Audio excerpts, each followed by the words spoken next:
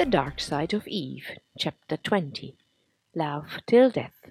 Previously on The Dark Side of Eve. Anne commits suicide. She can't stand her guilt anymore. Then the enchantress comes to her after her death and tells her about life.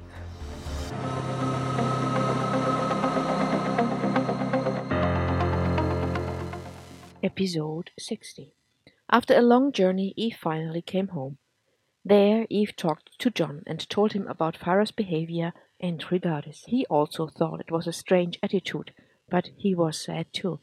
He hoped, he begged, all his life for a sign that she, his mother, loved him or perhaps just cared. Now she cared for J.N. Mackenzie. This was sure. Now he understood. She would never show him her love like she did it for others. He felt very lonely. His soul was deeply wounded.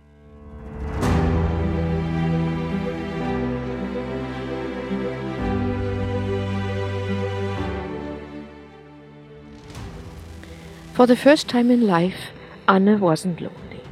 She felt peace and silence and didn't feel how time passed in the human world. Hours, days, moments, nothing was real for Anne. Then Iliadis opened the next window to mankind, and Anne noticed that Farah really cared about her. Far away from Eve and John, Farah talked to Kathleen, and Anne followed their chat. By the way, could Farah feel her looking?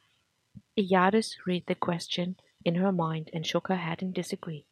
No, Farah couldn't, and this was the reason why it was so important that Anne could see it all. In these moments, Farah was truly honest. She acted authentically. Farah begged Kathleen to take over Anne. She asked her to turn around her ship because she was already traveling home, as so many others, and Kathleen did. Why? Anne and Kathleen had been friends for centuries. This was enough for Farah to ask. She didn't feel herself that having this empathy made herself a friend of Anne. You want me to come back and take her? Why? I'm not sure what had happened. Did she commit suicide or was it an attack, an assassination? I want her to be safe. You want her to be safe? Kathleen's voice sounded cynical.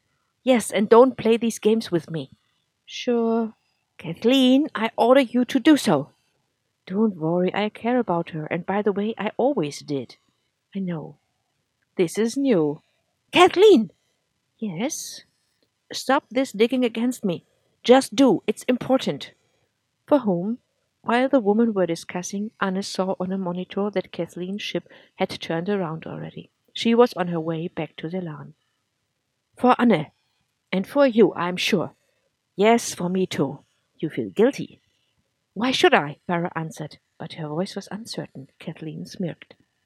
I'm already on my way. Thanks. Kathleen was on her way, and Farah ordered Clive to follow her to Voda. Together with Silvana Rodriguez, he would work on this case. It would be complicated, everybody knew, and everybody knew who was the only one who could solve the case. Gordon. Why didn't Farah ask him? 3 days passed, but nothing they tried helped Anne to wake up. Her life parameters were falling, slowly but surely. Unexpected, Iliadis opened the next window to mankind for Anne. I need Gordon. Good morning, Farah. Nice to meet you. It is serious, Eve. Anne tried to kill herself. She will not be alive for long. Gordon knows something about the poison, I'm sure. I'll get him for you. Thanks. A second later, Gordon's face appeared on Farah's monitor. She told him what happened and that he should take Eve's Linder to be as quick as possible. Gordon agreed, and 1 hour later he sat in the Linder. During the journey, he had contact with Clive and Silvana the whole time. He suspected what poison she might have taken. He hadn't seen it for hundreds of years. He used it once, no, twice. It was at another time, at a ceremony. It felt like it was in a different life, but in a certain view, it was another life.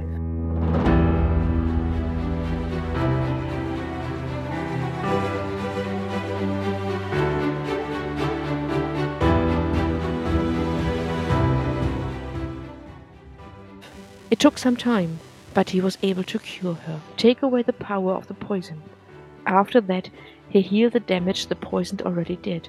It took some days, but in the end, Farah was impressed. Clive and Silvana were impressed too.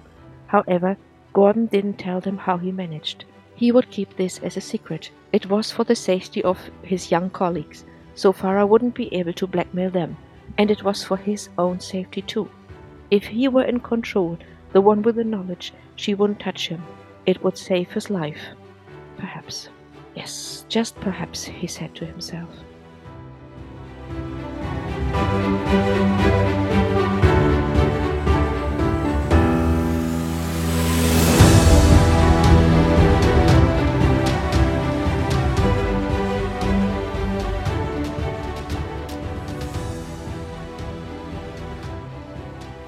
It was also weird that he remembered, and that he still worked for her, Farah thought, and she was sure it was the point they renewed their special partnership. She supported him since these dark days. In the first years she was sure he would do whatever she wanted him to do, but then she forgot about all. Gordon never forgot. He remembered well what she did, what he did for her, and how she supported and covered him. He was able to study and had a good life. He was under no spell, well, except that of Farah, and nobody forced him to get married. Nevertheless, for Gordon, Farah was a monster. She always was, from the first day he met her. And she always would be. She was worse than death. Nobody could escape her skills. All these years, nearly 1,000, had passed, he thought. There would be a day he will have to do something for her again. The day was now, today. At first he thought he would be frightened at this day, but now he felt nothing. He just did what he had to do. No emotions, no fear, nothing. He was like a cyst, nothing, just a cover with no content. Farah herself had forgotten all this long ago. Gordon was just a gifted medical officer. She didn't feel the emotions or the despair he felt.